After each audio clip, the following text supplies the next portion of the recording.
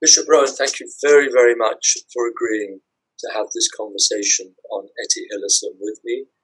It's a great honour and a privilege to be able to hear what you have to say about this great woman who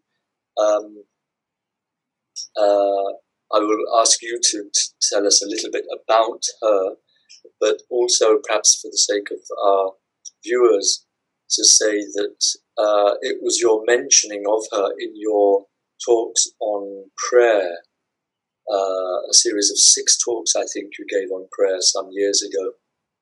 And one of the ladies you mentioned in those talks was Etty Hillesum, and that sent Noreen, my wife, and myself on a quest to find out more about her. We read the diaries to which you refer, and we're immensely grateful to you for having talked about her in those talks. But what we would really like to do now is hear from you something. You talked about her in the context of prayer, and what I would like you to talk about now is, first of all, to tell us something about her, who she is, and then to say how you think her message has a particular relevance and a helpfulness in our current predicament. Thank you very much. Thank you so much, Reza, and thank you for the opportunity to speak about somebody who's so important to me. Etty Hillesum was a young Dutch woman from a Jewish family in Amsterdam, and her journals paint a very vivid picture of this extremely intelligent, extremely unconventional young woman discovering herself and discovering her world in the Netherlands in the late 1930s, early 1940s. She didn't come from a practicing Jewish family, and quite clearly her own coming to terms with her religious Jewish heritage was a very significant element in her process of maturing. But we meet her first in the journals as a young woman in her early to mid-20s, fascinated by philosophy, fascinated by literature, wanting to make a living in the world of literature, translation, and so forth. And she's also leading a fairly, you might say, unconstrained kind of life in other ways. She had one very, very significant teacher with whom she had a long affair. And yes, her life was not what you would call the normal life you might expect from someone to whom you look for spiritual insight. And yet, in the middle of all this, she is relentlessly questioning herself about the kind of humanity she wants to grow into. She's not satisfied simply with the rackety life of a brilliant student in Amsterdam. She wants to go deeper, and she looks for charismatic teachers to help her on the way. But during those years, she's reading Jewish and Christian scriptures, she's reading St. Augustine, she's reading Dostoevsky, and she is gradually moving towards a more overtly spiritual sense of who she is. And her life begins to change. Not overnight, not with a sudden conversion.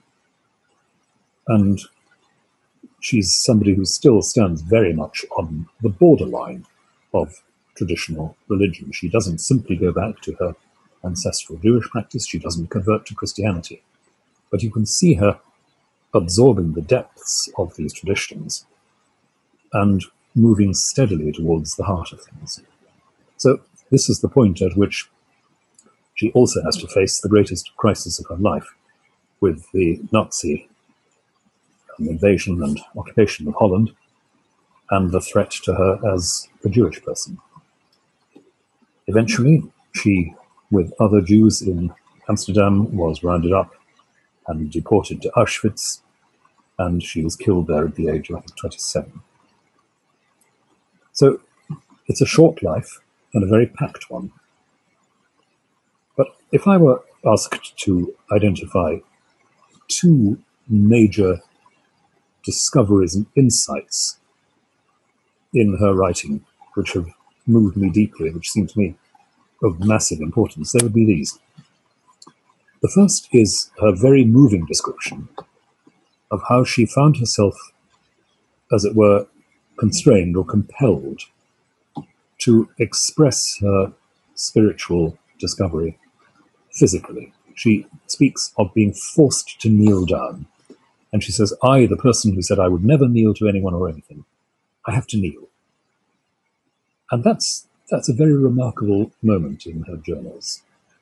She is acknowledging that in body and soul alike, she has to accept, well, a kind of submission, not a humiliation, not a conquest, not a brutal erosion of her personality. But she has to bow down, she has to kneel before a reality that is so much beyond her comprehension that all she can do is give herself over and expressing it by kneeling.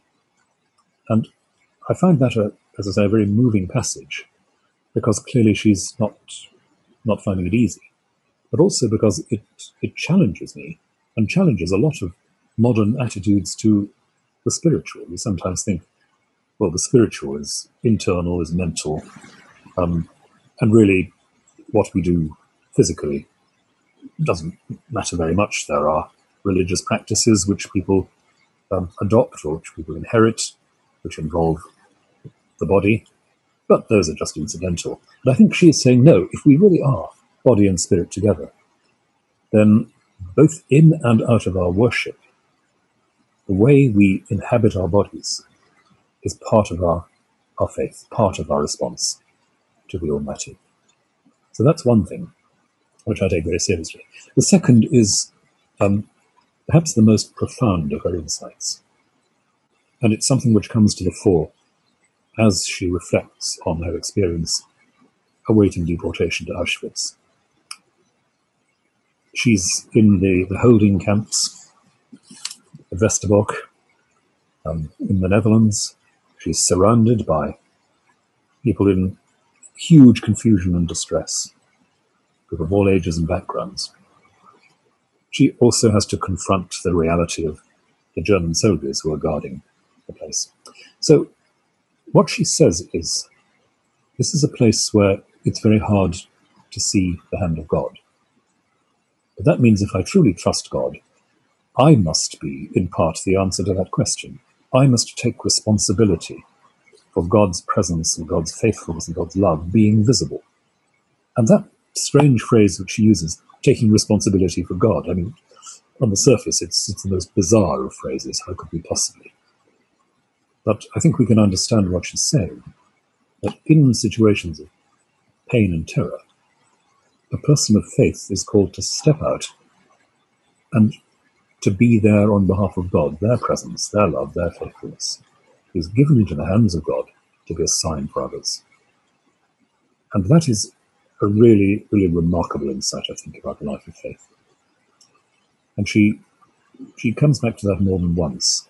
Her own presence in the camp, her own engagement with others, is quite clearly formed by this.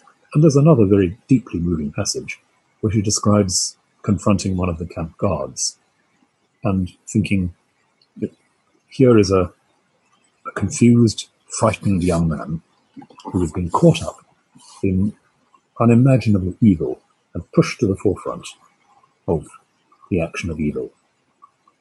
How do I respond? And she says, I have to try and see the frightened young man behind the uniform. I have to extend some kind of understanding, some kind of empathy to this person who is as much a prisoner as I am. And in some contexts, people might say, oh, but that's a sentimental or an evasive thing. This man is representing evil, has to be resisted. I don't think that Etty Hillesum believed we had to be sentimental about this. She simply says it is a fact that the person who does evil and the person who suffers evil are both caught up in a kind of prison. And part of the role of the person who suffers, especially if it's a person of faith, is to bring into that terrible situation of imprisonment something that is different, something that is new. So, sorry, it's a long answer, but something about her life, something about her character And those two really central features of how she responds to the unimaginably terrible crisis that she faced. The last words in her journals, unforgettably, are, as they move off towards Auschwitz on the train, "We left the camp singing." And that still causes the hair to stand up on the neck. I think she knows the terror she's going into. But she is determined that for that moment, she will take responsibility for another reality, another truth being visible. Reminding us of that, yes, I remember she wrote this on a card, I think, didn't she? A postcard. Threw it out of the train window, yes. Threw it out of the window and it was found. Yeah. Yes, and can we just go back, Bishop Rowan, to the beginning of what you said and the affair that she had with her teacher? Was this the person who also gave her some kind of psychotherapy? Was he a psychologist? That's right, yes. Looking at the story, we would now, quite rightly, I think, identify this as, importantly, an abusive relationship. Somebody who exploited his position by exploiting a patient sexually. And yet, of course, she refuses to see herself as a victim. And it's a difficult aspect of her life. I think I would be easier if she protested more about it. But I seem to remember that she actually has some passages in which she expresses the profundity and the totality of her love for this human being in a way that made me think that perhaps this was a foretaste of the love that she would be able to transfer, as it were, to the source of all love. She certainly was completely overwhelmed by this passion. And maybe we can look at that and say, yes, objectively, there can be no doubt this was an abusive relationship. And yet, perhaps one thing that she grew into was the sense that there are certain kinds of passion, certain kinds of self-giving, which are appropriate only to God, only to the Almighty. And I would have been intrigued to know what 5 years later she might have said, looking back on this relationship. So nothing to justify, nothing, I think, to absolve this particular teacher. And yet, something is discovered in that for her, by her. And she makes of that abusive, difficult, and deeply, deeply ambiguous relationship something that can be the ground, foretaste, as you say, something else. I don't know. These are difficult territories, aren't they? Yes, and if I could then go back to another thing that you said about her need to actually physically meet prayer. Could one see a relationship between that overwhelming need to physically prostrate to God and a commensurate strength in her ability not to kneel to the Nazis? Can one see a relationship then? I think this is absolutely crucial, isn't it? I think this is the heart of how faith works in times of terror and oppression and violence like this. The recognition of the sovereignty of God, for so many people throughout the centuries, has been a recognition that no other power has that claim upon you. And so, as all our traditions say in one way or another, our sense of absolute obligation to and surrender to God is the source of our deepest freedom. So when St. Augustine speaks of our service as a kind of royal position, quem servire regnare est, whom to serve is to reign, that's such a powerful way of saying the claim of human power upon us is never total, never complete. And what the love and obedience of God gives to us is that space that no one else can occupy. Now, one of the people that Etty Hillesum met in Westerbork was another of the great figures of the century, Edith Stein, who had been a professional philosopher in Germany and a very, very creative, very remarkable and sophisticated intellectual, again from a Jewish background. She had decided, to everyone's surprise, after the First World War, to become a Roman Catholic and then to become an enclosed Carmelite nun. She wrote many wonderful works on the life of prayer. She had been sent by her religious order to the Netherlands from Germany to escape arrest by the Nazis, but they caught up with her at the convent in the Netherlands. And the story goes that when she was summoned to the parlour to meet the military officers, they greeted her, as usual, with the salute Heil Hitler, and she replied, Laudetur Jesus Christus, may Jesus Christ be praised, as if to say, that is the sovereignty to which I answer. Yes, that's absolutely wonderful. Would it be fair to say that it's only in one's submission to what Etty called a power that is higher and greater than the Nazi Party, to that supreme authority, is that the only way we could have access to the psychological strength, the strength of character that Etty manifested at such a young age, in the early 20s? Yes. Is that the only way, or would Etty say that there are strong people who can resist the Nazis with their willpower, with this or that, or would she say that no, you need God? I think she would say this is something you can't do with your own willpower. Whether you name it and speak of it with the fullness that a person of faith might do, you will still implicitly be believing that there is something, if you like, something sacred, something protected within you, which can't be touched. There are people of supposedly secular convictions who in effect believe something like that. But I think the Christian, the Muslim, the Jew, the Buddhist would want to say, fine, but what you're talking about is what we mean by that sacred core of reality, which is the divine image and the divine presence and action within us.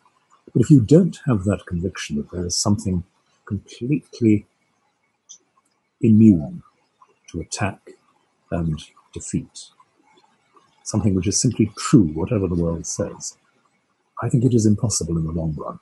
And the danger of a completely secular society is, to my mind, the danger of a society where people have lost the sense that there is some sacred space within everyone, something holy, inaccessible, unchangeable, held in the hand of God. And again, I remember a conversation in South Africa about 30 years ago with a very celebrated leader of the church in South Africa who had been subject to a great deal of persecution, imprisonment, harassment. And I recall, after our conversation, saying to him, I just want to thank you for being the person you are, because you are so important, an example for many of us. Hard words to say, but you have to say them sometimes. And he shrugged his shoulders and he said, well, there comes a point where you realize that they can't touch you. And what he meant was they can't touch you. They can't touch that sacred core which is held in the hand of God. And that's what gave him the courage to do what he did. Wonderful. Well, thank you very, very much. I think that that's a great note on which to conclude this short conversation.